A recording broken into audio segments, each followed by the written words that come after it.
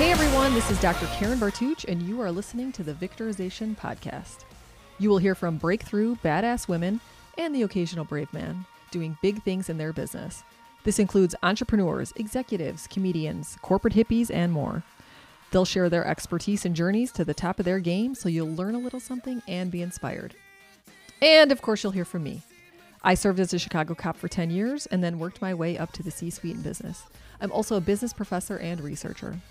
I love studying people and human behavior. I've spent a lot of time training myself and others on mindset and how to be mentally and physically ready because the bad guy is looking for a victim, not an opponent. The goal of this podcast is to arm you with knowledge and inspiration you need to be a worthy opponent and be victorious. Welcome to Victorization. Thanks for listening, and please subscribe.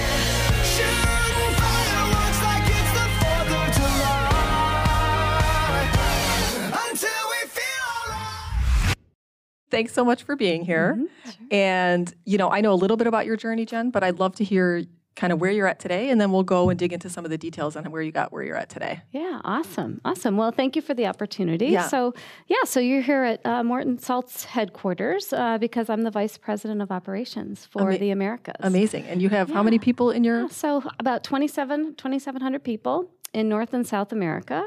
So Canada, U.S., Brazil, Peru, Chile. Okay. And all the operations facilities. So there's about 27. Wow, that's amazing. So I definitely want to dig into what you do today, but I also like to go back and hear, even from college, how your career path started and, where you started off, even at college level. Yeah, sure. So I went to school in a state college in Bowling Green State University in Bowling Green, Ohio. And I had actually initially went in to be a meteorologist. I don't know why. Amazing. I thought I'd love to be TV on camera. Media. And quickly, year two decided, too much science, not for me. Really? What I really loved was planning. Okay. And so my professor kind of guided me towards the supply chain management program. And with that, you can easily get a dual degree in procurement if you go an extra semester. So that's what I did. I graduated with both. So the professor had a big impact because supply chain and procurement, I'm not sure college age, I even know what those words mean. Exactly. And I didn't know what they were. But you knew you liked planning. Yeah, and it was a new program for them. So really the professor was kind, and the counselor, to talk to me about what are your likes and dislikes. Yeah. Like, what are the things you're liking about the current program you're on for meteorology? What are the things you don't like? And through that process... How nice is that, by the way? Oh, it was terrific. And it's, you and I are both mentors, and that's really the gift you can give people is to focus on when people are confused about what path should I take, whether it's the initial step or an ongoing step with their path. I think so much about it is reflection on what you really enjoy and the passions, as you and I have talked about before. Yeah, and do you think that's because it was a smaller school that was available? I think it is. And I think I was a little lost. And fortunately, I reached out for help. I just thought, I'm a kid. I don't know how to do this. I still don't know. I'm going to be an astronaut in 5 years or something with puppies. So I don't know what I'm going to do. Right. And I was raised by psychologists. So while they're great listeners, they're not necessarily career counselors. So they advised me to seek advice from professional people that know what they're talking about. So I'm grateful that I did. Right. And so, because supply chain management back then in the day, this was new. And so, so as I got into it, I loved it. I love to organize, to plan. I like math a lot. And I didn't realize it at the time, but in retrospect, I love managing people. Okay. And really supply chain management, which is similar to operations. I mean, ultimately, that's what it affords you is the opportunity to lead teams. So it's been fun. So I did that. Took a quick intermission from college and did a co-op on the procurement side of things and hated it. It just wasn't for me. And but that's okay. That's a data point. Totally, right? Yeah. Yeah. So I was like, here's what I don't like. There's too much bureaucracy, too much red tape, pushing paper. Yeah. It just didn't work for me. And so it was great. I was able to rule out that career path. And so graduated, took a job with Frito-Lay in operations. And ran the third shift Lay's and Ruffles packaging lines. So third shift, that's afternoons? Or it's evenings. Okay, yeah. So it Police was department, it's midnight. 7. Yeah, third shift. Yeah. They probably just call it something different. So did that. And so midnight to 7, you're 20-something. Yeah. Working midnights. Yep. In a tiny factory? little Amish town in Worcester, Ohio, in a factory. and led, it was a very, like I said, an Amish neighborhood. So there were, I think, 4 people that were deaf on my team. So I went to school during the day and learned sign language. Just to get the basics so I could communicate, with them. And that's and did they appreciate that? They did. They did. And I'm guessing not many people did that before. Yeah, I don't think anybody else had done that before. And if nothing else, I think it was a nice gesture and an attempt, right? Yeah. To open the doors of communication. And no, I do think we had a real fondness for each other in part because of that. Yeah. So that was really where I started to cut my teeth on managing people. And the first lesson that I learned about needing to earn respect rather than feeling like you deserve respect. And so some of it is putting yourself out there, sign language being the example here, into part of the world that I wasn't familiar with or had experience in order to kind of meet them where they were. Yeah, and that takes time. Yeah. The earning respect part. It takes a lot of time, a lot of hard work. Yeah. And vulnerability, really just putting yourself in situations and admitting that you don't have all the answers and being cool with that. Being cool that a really big part of your job as a leader is to be a learner. Yeah, I love that because I think a lot of people think they get the title and that's it. And, if they've been anointed and now everybody's going to listen and then you get in the role and nobody, that's not how it works. No, it's really not. So, so that was fun. So I did that for a little bit of time, enjoyed that a lot. And then from there moved my career to Levi Strauss, the denim people. Okay. And how do you go from Funyuns, I don't know if they make Funyuns, Frito-Lay, but Doritos, okay. Yeah. Doritos to jeans. So I actually ended up moving to get married. So my then husband lived in Cincinnati. I was closer to the Cleveland area. So this was at the time Frito was being bought out by PepsiCo. Okay. And so I took a voluntary layoff package with them, another kind of humbling moment. For me to give up a job was something I wasn't really raised to do. Yeah. Plus, that was your first kind of career out of college, and you're like, oh, I'm going to take a package. Yeah, 20-something, right? right. So I did, and I took the opportunity to move to Cincinnati, and I had 6 weeks severance pay, and I remember hitting the street in a suit, like this is back in the old days, right? Looking at newspaper ads, Right. And in the 6th week, I got a job as a supervisor for Levi Strauss in one of the distribution centers. Okay. And, over the course of time with them, I was there almost 20 years. Loved it. Huge fan of the brand today. Yeah. They're kind of cool because they have like nostalgia and now they've come back and brand authenticity. Iconic. Yeah. And just, they have such a loyalty and such a following. And I think they've really... they've kept denim cool, right? So it's been great. My daughter goes to thrift stores, by the way. She's 13 and tries to find Levi's and probably dad jeans, as she calls them. Yeah, probably. Yeah. They call them the boyfriend jeans. Yes, there you go. Yes. But yeah. Right, same thing. Yeah. So I worked my way up through the ranks with them in the distribution center there. It was in northern Kentucky, across the river from Cincinnati, and held a variety of jobs. But I remember taking some risks. I mean, again, I was pretty young, and I was a female, and there was a large female workforce because they were literally picking waist and inseam jeans and packing them for stores for Macy's and JCPenney's. And that's the operation that you're managing. Yeah. Okay. And were your friends like, what is it again that you do, Jen? My friends were, and it was also still just, the management ranks was very much a male-dominated I'm sure, world. Yeah. And it was a union environment, hardcore, 24/7 operation, 1,100 people in this distribution center. And I remember eventually taking a job, maybe 3 years in, where I was the night shift manager. And so, I was the senior person on the night shift. I must have been 24 years old. Wow. And it was cool because, granted, your leaders are only a phone call away, but it's midnight. They don't want a phone call from you.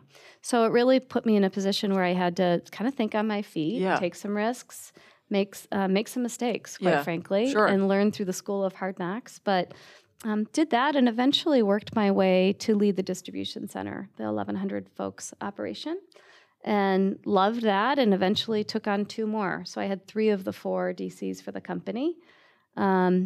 And then moved on to corporate and took on a whole new set of challenges. Yeah, I'm sure. And so aside from being a female, you're also very young. And so how do you think you were able to be positioned as a leader for those really big roles? Yeah, well,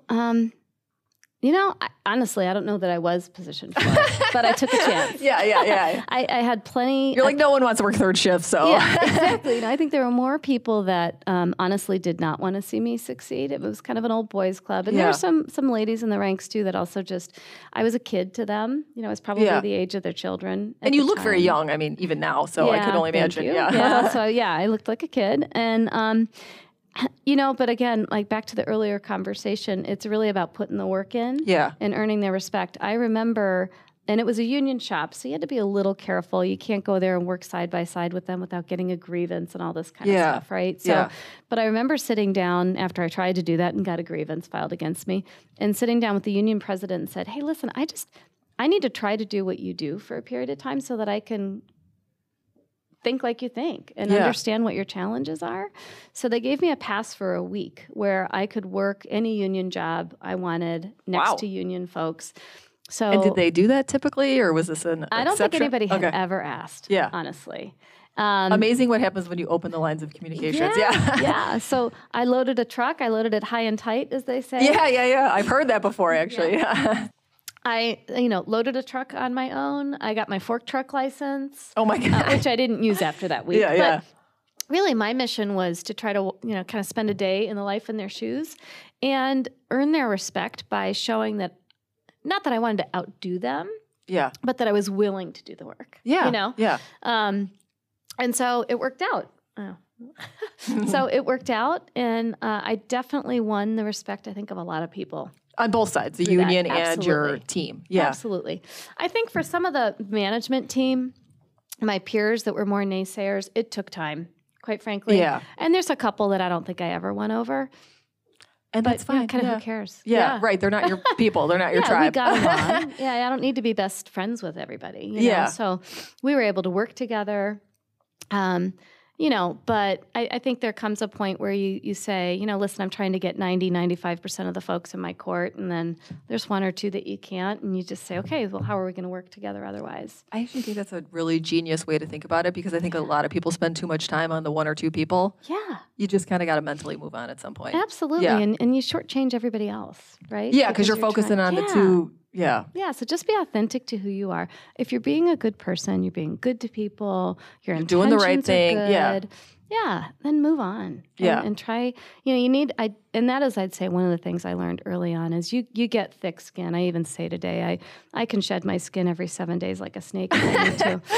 I have a snake pin on, by the way, everybody. You do, that's right. Because if this is no popularity contest, right? Yeah. And again, I'm going to do the right thing. I'm not looking to be a jerk. Right. But I'm also I'm not building a fan club. That's not really the goal. Yeah, I absolutely love that. And I love this for even young girls, because I think they do worry, especially with social media, so much about who's wearing what and what does that person think about me. And that is something I try to instill in my daughter. Like, don't worry about the opinions of others. Yeah. You can't get too hung up on the praise, because then you're going to get too hung up on the criticism as well. I agree. And it's a fine line to be confident but not arrogant. Yeah. And so I do think as a young woman, as someone new in their career, especially when you're leading people, finding the balance where you're striking the right level of empathy, and it's got to be legitimate and sincere, with at the same time confidence and kind of knowing who your audience is, and striking the right balance is a tricky thing. But I think once you figure it out, it really dials up your ability to lead people, because people are willing to follow someone that they trust and respect. Yeah, and I think the story about you going and talking to the union is knowing your audience. They have different goals in mind than probably Levi's did, and so you kind of got to understand both sides of the aisle. Yeah, exactly. Another thing I did that I think was the first time someone had done it, that I think worked for me to build respect, at least at the ground level, was when I was the leader of this facility, I would take one department every morning, and I'd have 1 hour carved out, the very first hour of my day, from 7 to 8 o'clock in the morning. And I would literally talk to every single person in that department. Throughout the course of the week, I got to everybody, because I hit one department every day. And then when the night shift came in, which was 2:30, when I was the plant manager, I'd do the same thing with them. So even your managers and then their team and down to individual contributors. And and I would go, all the way. And most of the folks at this plant were kind of tied to a line. They were standing at a packing station, so I was able to catch them. Yeah. But it became commonplace, right? And what I wanted to do it because I wanted an opportunity to connect with people, and to really kind of understand a bit offline what's motivating them, what's frustrating them, what's the water cooler talk, what are the things that people don't understand that I can bring clarity to. Likely in larger group settings, then, to kind of set the record straight. Sure. Because if one person's thinking it, there's probably five more. Yeah. What's the pulse with the union? It just helped me to understand kind of the fabric of everything that was going on in the plant.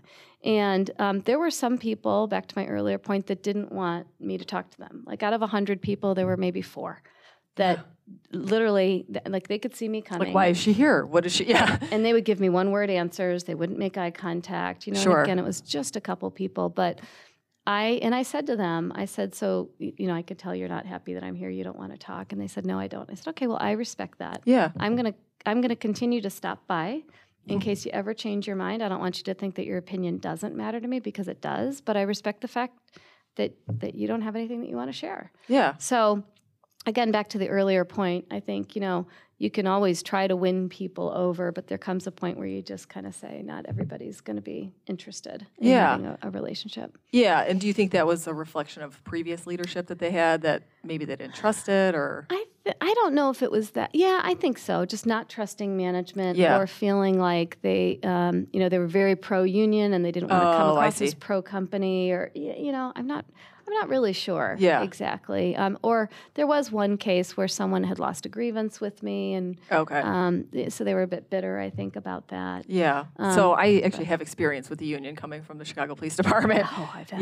Yeah. And so obviously we're forced to be a part of the union, and to be honest, they never really did much for me in my career, other than I had to pay dues. So I totally get it. Yeah. But as far as, you know, motivating people in those roles that are doing maybe rote tasks every single day, I mean, how do you keep people excited and engaged and wanting to come to work every day? Yeah, you know, I think you figure out what makes them tick, and not everybody is motivated by the same things. Yeah. But I think you try to find ways to celebrate successes, and that sounds so cliche, but it's important. And it doesn't need to be a big celebration, but not everybody likes public recognition. Right. But, you know, like, so I do think stopping by the workstations and talking to people and learning about their kids, asking about their families, simple little things, made work more pleasant for some people, because they know that I care. And actually, if I look at my Facebook friends today, I'm never friends with people that I actively work with. It's just kind of a rule that I have. Yeah. But I am friends with past employers. And so probably over 100 people from Levi's are friends of mine on Facebook. And many of them are, and now these people are 30 years older than me. So 80, 85 years old, that used to be a part of the facility that I led. And that's so cool, yeah. Yeah, so we really are friends. It's more than just being employees. And you build a sense of community versus come and, you know, punch a clock every day, which nobody likes that. Right. But I think, you know, generally, I think it's small things. For most people, it's small things. It's caring about them personally. It's remembering a prior conversation. It's closing a loop on something that you committed and said that you'd do. And oftentimes it can be even just kind of random acts of kindness, or just doing the right thing, right? Yeah. So because at the end of the day, we all want to work for somebody that we trust and that we respect and that we think cares about us. Really, I mean, that's half the battle, right? Yeah. Having some fun at work, knowing that you're doing good work and that you're valued. And it's meaningful, Yeah. And so I've known you for a few years, and I definitely think, like, you're no nonsense. You know your stuff. You're a hard worker, but you are also very warm. Oh, thanks. Yeah. And I think female leaders often get the stereotype of, like, bitch on wheels. Yeah. And, you know, you got to be hard and cold. And I'm of the school of thought of you where if that's authentic to you, to be warm and kind, which, you know, just be nice. Right. That's kind of a good leadership mantra. Yeah. But I think some women kind of shy away from that because it might indicate or signal weakness in some way. I agree. And I you know, one thing that, I give a lot of credit to my parents, who, again, are psychologists. I give credit to them all the time. I don't think I knew that, but I love that. Yeah, my mom, my dad, and my stepmom. Oh, wow. All 3 are. And so I listened a lot. Yeah. I was put in timeout back then, but I was never grounded, you know, so it was interesting. But, you know, one of the things that I really think the cues and the lessons I got from them was to figure out how to deliver any kind of message you need to, kind of in the same tone of voice. So more of your emphasis, and I think this is especially important for a woman based on how they can be seen, on the words that you're choosing, not the tone that you're taking. Okay, yeah. Because I think, especially with women, the more they change their tone, the higher pitch their voice gets, the more shrieky they get. And I think it comes off as arrogance, to the earlier point, rather than confidence. Yeah. And so obviously, if I'm delivering good news, there's more inflection in my tone. But if I'm delivering a tough message, it's almost always in the same tone of voice that I'm using now. And it's more about the words and the phrasing that I'm really trying to make sure is appropriate to match the message that I'm delivering than raising my voice or fist pounding or anything else.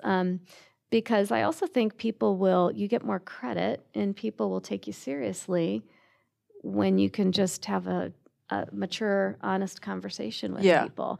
And certainly if you feel like your message isn't landing, people aren't getting it, you can change the vocabulary that you're using to make sure that you're clearer, but you don't need to do that by raising your voice and some of those other things. So to your earlier point about women, I think sometimes that's the mistake that women make. And I even see it, given this is a political year, with some of the campaigning that goes on, right? And I find myself being a little off-put by some of the women candidates sometimes in a way that I'm not with the men. And I'm like, boy, what's going on in my mind? Yeah. And it is often, I think, the shrill, kind of like your mom. When you see it, you know it. At. Yeah, right. And nobody wants to be talked to like that. No. Well, a couple points there. So one, you indicated that you try something and it may not work and you have to try it again. All the time. Yeah.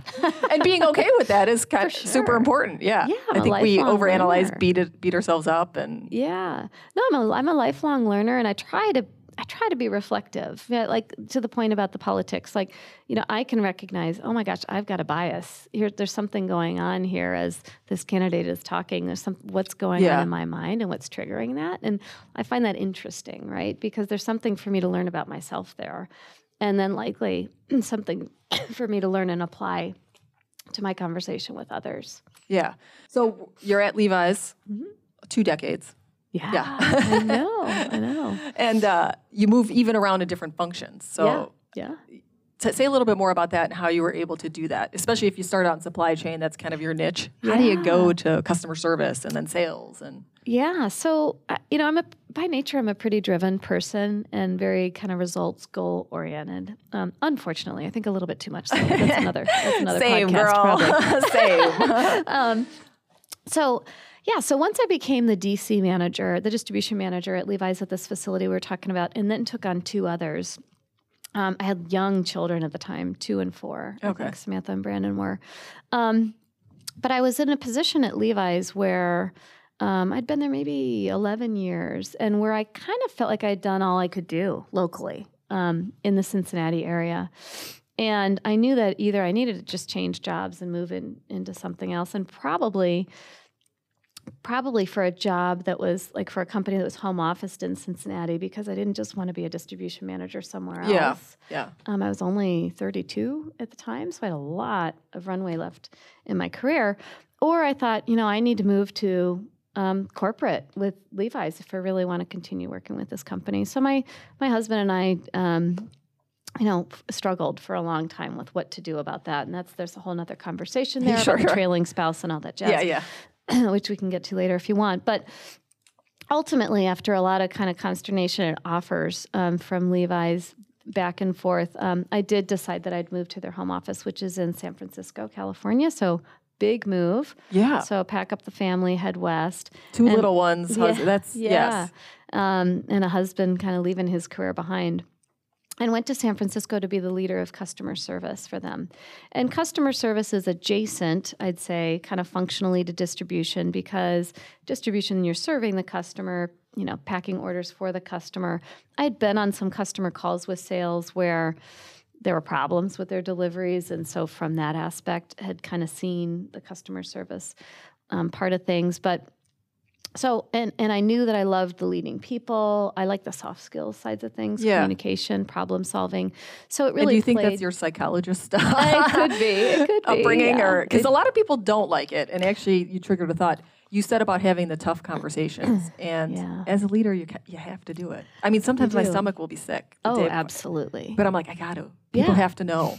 Absolutely. Yeah. The same plant that we just talked about, I had to announce the closure of it. At one point in my career, we moved 8 miles down the street, and for a while we thought we would keep both open, and then it became obvious that we needed to close one, and so I had to stand up in front of 700 people and announce that we were closing the facility. And so you better believe, it makes you sick. Yeah. Back to the point about the tonality. I mean, I think what I try to do whenever I have to have tough conversations is almost role play in my own head of 100%, how it's going to go. Yeah, my poor husband, he gets it all the time. I'm like, okay, you're this person.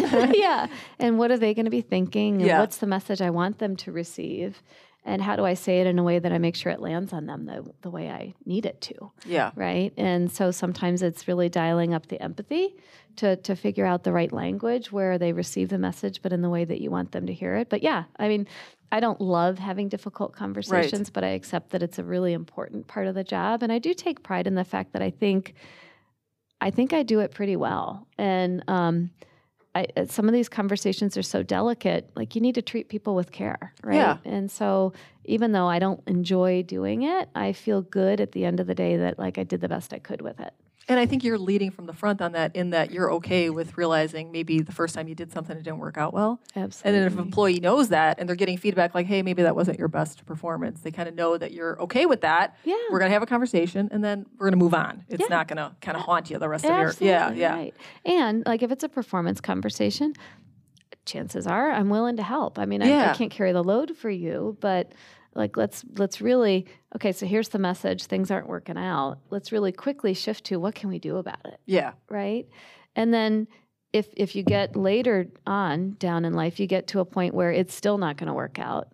If you've been true to yourself and true to them, you've had that conversation multiple times. And it's not a surprise. It's the last chapter in a long book. Yeah. Right. I agree. And so I think, again, treating people with care and the way you'd want to be treated, it's being on the journey with them, if that makes sense. Yeah.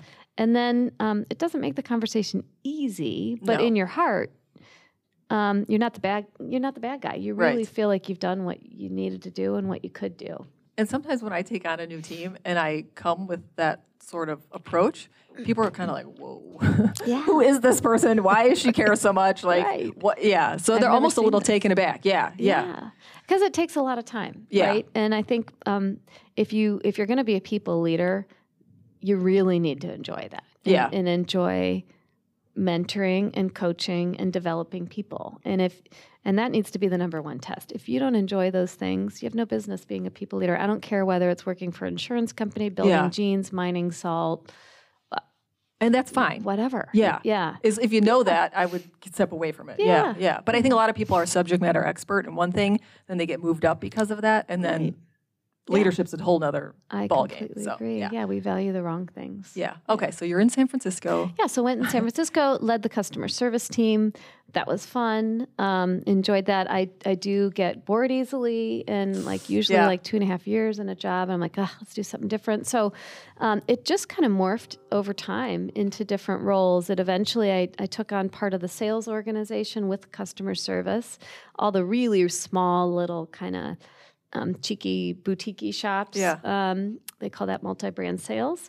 And then that led me to a career in sales with Levi's. So I led the men's and boys team for a large portion of their sales business and did that in San Francisco. Later, made the decision that I needed to come back to the Midwest to be closer to my family and my then husband's family. And went through some troubling times there with my mom, which I'm happy to share in a later question if you want. Sure, yeah, absolutely. That led me back here. And so I had an honest conversation with the president of the Levi's brand and said, here's my situation. I want to go back. And so they created a job for me, a sales leadership job here in Chicago in the Schaumburg area. Yeah. I had what was then Sears, Carson Prairie Scott, Kohl's, the brands of my youth. Yes. Yeah, right, exactly. Yeah. And kudos to them for taking care of you in that way. Yeah. Yeah. And so then that brought me back to Chicago. Yeah. So that's how we got here. Okay. So went from operations to customer service to sales. Found myself back in a position with Levi's where I had about 20 years left in my career that I thought I was probably going to be working. And I was kind of in the top job in my function in Chicago. And I thought, I can't do this for another 20 years. I'm going to drive myself crazy. Yeah. Like it's hard to be away from the headquarters. Yeah. And so I, again, did some soul searching with the help of a coach, actually, who didn't intend to bring this to life, but it came out. And I decided, I need to leave. I need to leave probably the fashion industry because those are home officed on the coasts. I really didn't want to live in New York, LA, or San Francisco. And I probably, if I want to stay here, I need to move into kind of a CPG business.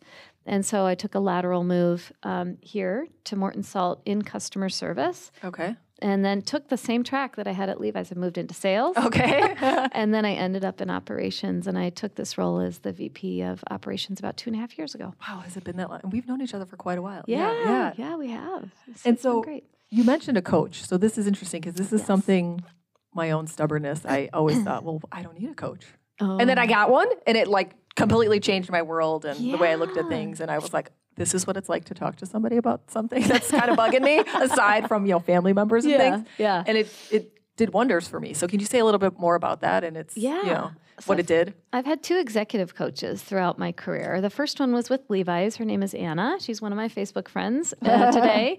Hi, Anna. Anna was given to me as a coach when I was going through a leadership program with Levi's, where they put their top, 20 leaders that they felt had potential in the company. This is back when I lived in San Francisco with them, kind of through an express leadership program, including, you've seen these kind of rotational programs to see if you could be a country manager or take on a really large part of the function. And so it was called their LEAD program, and I was part of the LEAD program, and with that, you get a coach. And so Anna was my coach, and we did a lot of things, but really, more than anything, she helped me. I remember one thing she had me do was kind of write down a timeline of my life with key milestones, highs and lows. Sure. And throughout my lifetime, and you see this you reflect on this journey that you've been through, and what are the pivotal points in your life, highs and lows, that have changed you as a person, and how have they changed you? Yeah, I'm going home and doing that, by the way. It's awesome. It was really awesome. I mean, because for me, it was when my parents got divorced when I was in the 3rd grade. How did that change me? I've now gone through a divorce. How did that change me? The birth of my children, all these things. And it's just really great. Yeah. But then the other thing she really taught me to do was to think about what I like and what I don't like in roles, what I shy away from and I'm afraid of. Okay. And what I just won't go near as a person. What are the things that I just have zero interest in? So for me, it's finance. Oh my gosh, no same. way. And I find myself in these roles that are focused on, and I'm like, how does this happen to me? If I see another spreadsheet, I actually like data, but something about the finance, to be a CFO, absolutely never. No way. No. So I can read a P&L, right. Run a budget and all that. So anyway, but then she had me start thinking forward, of the end of your life, whenever you think that might be. Oh my gosh, yeah. Until today. So you kind of work from the both ends to the middle. Yeah. So at the very end of your life, and again, it sounds cliche because people will say, what do you want to be remembered by, blah, blah, blah. Yeah, you start to think about legacy. Yeah, but a little bit more literally, how do you want to be remembered? Yeah. And how, at the time that you have grandkids, what kind of or do you want to be a grandparent? What kind of grandparent do you want to be? Yeah. What kind of neighbor do you want to be? What kind of retiree do you want to be? And you kind of work your way back to center. And as she and I did that, and she later told me this happens on occasion, it became obvious to me I needed to leave the company. Oh, wow. Yeah. So here's a coach that Levi's has paid for me to have and spent all this time with, only for me to realize, I was trying to kind of quiet this energy that I had inside of me to be just a career person, right? And just don't be so results focused. Don't be so pushy with your career. Can you just quiet yourself and be happy where you are and be comfortable? And I kept trying to kind of squash that. It doesn't work. No, and I was also at the same time, because I was feeling this guilt. About, wow, here I am in Chicago. I'm in a great job. This is a great company. They made a role for me here. They did all this stuff. They did everything that I asked for. And I wouldn't say I'm unhappy. That would be extreme, but I was not satisfied with my life. And so, anyway, so, I mean, ultimately it kind of brought me to the point where it became obvious to me that I needed to leave the company, that I needed to find a company where I could be in their home office and continue to progress my career at a pace that I wanted and that I could handle. And that certainly worked with my personal life. Sure. But that I needed to leave this company that I absolutely loved and a job that I was perfectly happy with. Yeah, interesting. And so did you have sights on CEO or C-suite? I mean, sometimes I'm hesitant to verbalize those things, but then I'm kidding myself if that's not really what I. It's funny, and I mean, I think I can say this with all honesty. I have been someone that's always thought about what's the kind of job I want, less than like what's the name of the title I want. So even today, CEO doesn't appeal to me. I mean, doesn't mean that I wouldn't be a CEO. But what I really want is I want to lead a team of people that I can build and that I have trust and respect for and has trust and respect for me and do great things. I want to be successful with them. And I don't know. So I didn't necessarily say I wanted to be CEO of a company at a certain age or be a VP at a certain age. Sure. I've always been kind of patient with that part of it. And it's probably not great advice, but I've always kind of assumed that with the hard work it would come. Yeah. And in my case, it did. Yeah. So I never went in asking for a title, but I did go in asking for the experience. Okay. I like that. Yeah. And I think that is, not to feel like I'm beating up on women here, but they have a difficult time asking for what they want. Yeah. And I do think sometimes people will pigeonhole, and I give this guidance to my team all the time. They will pigeonhole themselves into thinking, I want that job. And well, you know what? That job might not exist next year, or it happened to me multiple times. There may be a vacancy in the organization where they need to create a job that they don't even recognize, quite frankly. So if you can frame up what you want in terms of what it looks like or what aspects of it you like, and quite frankly, what you're not so great at and what you need. So in my case, when my then boss, Christian, took me to lunch and talked to me about this role, we had a conversation before that. It was because of Women's Unlimited. I was in the lead program. And I had, doing this interview with him, and he said, well, what do you want to do next? And I said, I want to lead the operations team. And he didn't even know I had operations experience. So we got into, and he's like, well, why? And so I talked about the aspects of leading, going back in operations and leading the team. I didn't ask for the VP of operations role. There was someone in that role. Sure. But I wanted to plant the seed that this is the kind of job that I want. And it was through that it kind of opened the conversation to later this role. Okay. So I didn't realize. So you went through Women Unlimited while you were at Morton. I did. Okay. I went through the New York program. Oh, New York. Okay. Mm-hmm. Okay. The few. Oh, okay. I call it lead, but it was a few. The few. Yes. Mm-hmm. Okay. Yes. Yeah. I've heard about that one. Yeah, I did. And that's the second coach actually that I've had. The executive coach is through the few. Okay. Very nice. Yeah. And so when you take on a new team, we've talked a lot about kind of your leadership style. I mean, today you're leading a small country, 2,600 people. I could not even imagine. And going from, your days where you actually know everybody on the line, I mean, you almost can't possibly do that. No. So unfortunately not. When you step into something like that, how do you approach it and then kind of have the same warmth and leadership style that you've had to date? Yeah, here it's been really interesting because the mining industry is a very technical industry, and it's we have more engineers as a percentage of the total population than I'm used to in any of the other manufacturing teams that I've worked in. And not to stereotype, but there are definitely some, I'd say, some aspects to these people that are different. They're quieter in nature, not as extroverted, very opposite of me, quite frankly. They provide a lot of balance to me. That's good. Yeah. So in one way, so the warmth still exists, but the enthusiasm is a little bit muted because I think I came off a little scary, right? And a little bit too much like a cheerleader. Okay. And so I had to dial that back and kind of change my style a little bit to again, meet them a little bit closer to the middle. Okay. But the warmth part, for one thing, I think it's just kind of who I am, who you are, right? Yeah. So I just really have an interest in getting to know people. And I feel like you can't possibly have honest conversations and do good work with people if you don't know them first. Right. Now, clearly, I don't know all 2,600 people. Some of them speak languages like Portuguese that I know nothing of. And that's my latest challenge, is trying to figure out how to connect with people that I can't easily communicate with. Sure. But other than that, it is really, I was just at one of our plants the past 2 days in the outskirts of Rochester, New York, and I don't know, there's 150 folks at that plant. I know maybe 25 of them by name. But, it is really common courtesy. It's when you're out on the floor shaking a hand and saying thank you and asking about the person.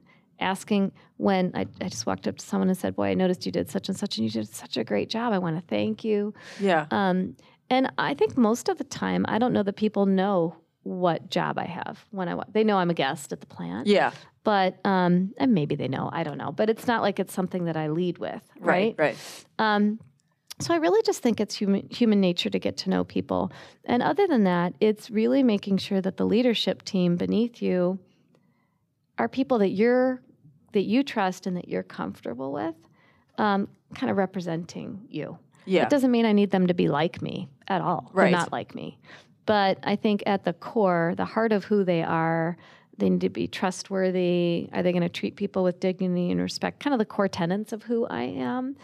I need to be certain that they have a likeness and an affinity to that for themselves. And so when I took on this role, the first thing really I started to do was assess the leadership team that I had. And unfortunately, we made a lot of changes in the general manager, plant manager ranks for folks that just didn't, quite frankly, meet my standards. And I think the standards of the company. When you lead a team of people, whether it's 5 or 500, you have in my personal opinion, you have a responsibility to treat them right. Yeah. Right? Yeah. And to be a great leader. And that doesn't just mean being nice. It also means being able to follow them or lead them to be successful. Yeah. And if you don't have a team of people in operations that's capable of doing that, you're letting down everybody beneath them. Yeah. And that is a reflection on me. And then that's going to start to affect product and customers. And morale and everything else. Yeah, yeah. Mm-hmm. Okay. So, sounds simple. Yeah. And even on your LinkedIn profile, you have that you develop high potential managers into world-class leaders that achieve results. I love that. Yeah. So you do spend a lot of your time on development of people. I really do. I spend most of my time on people. Okay. I would say in any given day, 60, 70% of my time is either talking about people problems that we need to fix, or coaching and mentoring people, one-on-ones with my team, communicating, sharing information with people. I mean, it really is, in the mining industry, again, it's very capital intensive. So we have a lot of heavy equipment, but the equipment is the easy part. It runs, right? And it can be fixed. And it's the people that run the equipment are the tricky part. Sure. Right. And so it's probably a tough job. And yeah. And so they're the variable. Dangerous at times. Absolutely. Yeah. And they're the ones that, you need to keep motivated and inspired, and they need to understand why what they're doing matters and all of that. So I would say any given day, the vast majority of my time is something to do with people. Okay. Yeah. And I took a look on the Morton website. You actually have a very diverse leadership team. Yeah, so we do. Bravo on that. Yeah. Yeah, and that's gender, pretty recent. Yeah. Ethnicity. Yeah. I'd say within the past 4 years, that's really transformed. So we do. It's really cool. Yeah, it's really cool. Yeah. And so can you say a little bit about the culture of the organization? Yeah. And what that brings? Yeah. So, we're a company that's obviously an iconic brand, much like Levi's is. And we've been here in Chicago for over 150 years. That's crazy. The girl herself, the little logo, is over 100 years old. And so, on the one hand, we're an old, really well-established company in a very old business, the mining business, right? Yeah. On the other hand, we're a CPG company that has a really broad, diverse customer base, because we sell not only to grocery stores and Home Depot with water softening salt and culinary salts, but we also sell bulk de-icing, so the salt that's put on your roads to keep you safe in the middle of a winter storm. So we sell to the government and the municipalities. So we have a diverse customer profile. And I think that's one reason that we, even though we're this old, kind of could be seen as this stodgy company, we needed to really contemporize ourselves, and we recognize that. And so over the past 8 years that I've been with the company, I've seen the company take great lengths in everything from the diversity of the people that work for us, and the inclusion programs for them, as well as the campaigns that we've got, the marketing that we've got, the products that we've got. So kind of soup to nuts. We've been really working on that. But for the people piece in particular, yeah, I'm really proud that the leader of operations, the leader of HR, the leader of the supply chain, our chief marketing officer, really more women probably in the C-suite than there are men. Yeah. Quite frankly, and we have people of color. I mean, really a lot of backgrounds. And it definitely makes the dialogue richer. I mean, I think there's no question. I mean, some people may not experience it, but I experience it firsthand. The more that you can surround yourself with people not like yourself, just the bigger thinker you can be.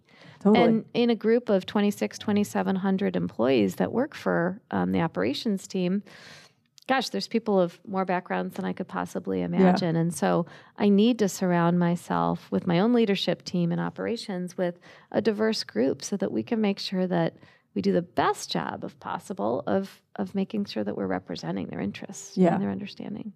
Well, great. So I feel like I could talk about leadership and business all day, but you did touch on a couple personal things, and I want to go back to that since you brought it up. And if you're okay with it. Open book. Sure. Okay, that's good. So you talked a little bit about the trailing spouse.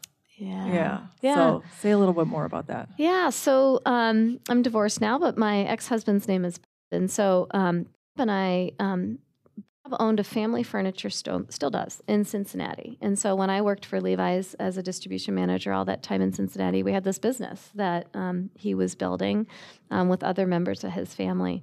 And so as we were getting pressure to move to a variety of places for Levi's, that was always a big challenge, not because he was leaving his career behind, but it was also this family business. Yeah. And so it was a big, big challenge and really hard. And so it was with a lot of soul searching, quite frankly, that ultimately he was just extremely kind to make the decision on behalf of the family that we'd put my career first. Yeah. And we did it in the move to San Francisco, and kind of at the time struck an agreement that he would come back to Cincinnati. Like we just put requirements on how frequent he would go back, how the business would be managed in his absence, because we didn't want to not be a part of it, what things he would do remotely. And we also, I think, in retrospect, recognize what a great change for the family it was, because our kids were young enough that he was really able to spend a lot of time with them. Yeah. But the trailing spouse was hard. I carried a lot of guilt. He was, I think, exceedingly kind about it. It was harder on him than I suspect I even realized at the time. The guilt that we impose on ourselves too. Yeah. I think so. And the things that we think society is saying to us that are really just like probably tapes that we're playing in our own head. Yes. And so I don't want to speak for, but for me, I felt incredibly selfish, and all I know to do, being a product of psychologist, is talk about it. And I do think that we all need to recognize the things that we tell ourselves to be true versus the things that really are true. And back to the original point of, well, how do you feel about not everybody liking you? Yeah. You do need to kind of have some thick skin. And again, I think it's a bit of a balance of, I want to be confident without being arrogant. So I don't want to be completely selfish here. But I think you need to make those decisions as a family, and every family is different and has their own set of circumstances. But yeah, it was a very difficult decision, I'd say. Yeah, for us for sure. Yeah. Sorry. No, that's okay. But, I feel bad. No, I should have brought mints. No, it's okay. It was a difficult decision for us, but retrospectively, I think it paid off and it was the right one for us. But yeah, all I really separate. Yeah. I mean, I think all I really know to do, and when you're in the moment about the trailing spouse, is to just encourage people to have open conversations about it and not try to kind of shove your feelings aside, whether the feelings are the guilt or the feelings are resentment that you're not doing something, and work together as a team on that. nowadays, I do think it's getting a little bit better. I think people can work remotely, and companies are a lot more flexible. So, and I also think society, this was 20 years ago, is more accepting of the female, the male being the trailing spouse. I just hired someone on my team who's a trailing spouse, and he's been following his wife and her career in recent years. And boy, when I heard his story, I'm like, my eyes lit up. I thought, this is like, how great. And he was totally fine with it. To put it out there, like to explain his resume. And I thought, how neat that like as society, we've come full circle into a place where like, that's a good thing. It's a cool thing. Right? I actually wasn't familiar with that term, trailing spouse. Oh, so it's a thing though. Women Unlimited. Yeah. And I think that is the case a lot today, where the women are taking the lead. They're breadwinner, traveling more, away from the home more. And, I tell my husband he gets to do laundry. He loves doing it. So I think it's good that I think at least over time, I think people don't need to be feeling so much like they can quiet the voice in their head about what society thinks they should be doing and do what's right for your family to do. Right. And there, I think it's very dependent on the individual situation. Yeah. Well, thanks for sharing that. It's a personal story. And that is a question. I get questions a lot about leadership for women, which we covered a lot, but then also about work-life balance, which I have no answers for. But you and I have talked about that one. I think the simple answer to that is it's about your priorities. Yeah. And it's about also putting boundaries around, again, it's so funny. It sounds so simple, but in my mind, it kind of is simple. Like all controversial conversations or controversial decisions, personal life balance being one, really, they just require open dialogue. So if I find myself in a situation where I'm unhappy at work because I'm working too much, or there's something at home that's not getting done, or some need that I have that's not getting met, I don't know. I've just always found myself to be in a situation with my boss where I would just talk about it. Yeah. And I can't think of a time where I've been shut down and then my boss has said, "Too bad I don't care." Right. Like, get out. And they're not also a mind reader, so that you have to tell them. Right. Yeah. So, I mean, I think you need to be reasonable. Like, people expect a full day's work for a full day's pay. Right. So, I can't say I need to leave at noon every day, but I've completed 2 Ironmans, and when I do an Ironman, it's about 20 hours worth of working out a week. So it's like a part-time job. And before entering into it both times, I had 2 different managers at the time. Iron Woman, by the way. Yeah, thank you. Yeah. I had discussions with my the then manager both time, and I said, this is something I really want to do. The first time I was doing it, I said, I'm not even really sure that I can, and I'm not sure what it's going to take. Right. Not to be a doubter, but like I'm a confident person, but I'm also realistic. Yeah. This is ridiculous. And but I commit to you, I will continue to work as hard as I work today, but I need to work from home every other Friday because I need to jump in a lake and swim with a group of people to get ready to swim 2.5 miles. Yeah. And they take off at 6 and they'll be done at 7. So I'll be at my home desk at 7:30, ready to work. But and we just kind of talked out loud about, this is kind of like a fire that's burning inside me. And not to say that I can't quiet and walk away. If this is a big deal for the company, I will. But could we find a way to make this work? Like, here's what it would take. And in both cases, they said, holy cow, what an ambitious goal. You're right. You're going to nail it. Go do it. Wow. And so that's just one example. Yeah. But I think, whatever the personal, professional balance tug of war is, I just think talking it out has got to be the place where you start. Yeah, I see you being a psychologist in a few years, Jen. Right. You can't help it. Yeah, I know. Well, I think we'll end the conversation there, but I really appreciate all of the time and insights and personal stories. It's fantastic, and I think it's going to impact women, in all different my pleasure. levels of their career today. So appreciate it. My pleasure. Thank you. Thank you.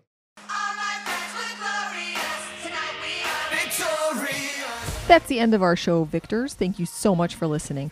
If you felt any benefit from this show, please let us know, give it a subscribe, and share with somebody else that you think might benefit. And don't forget to follow me at Dr. Karen Bartuch on Instagram. And you can check out IamDavidajane.com for all of the services that I offer, such as coaching, workshops, and speaking. And that's DavidaJane, IamDavidajane.com.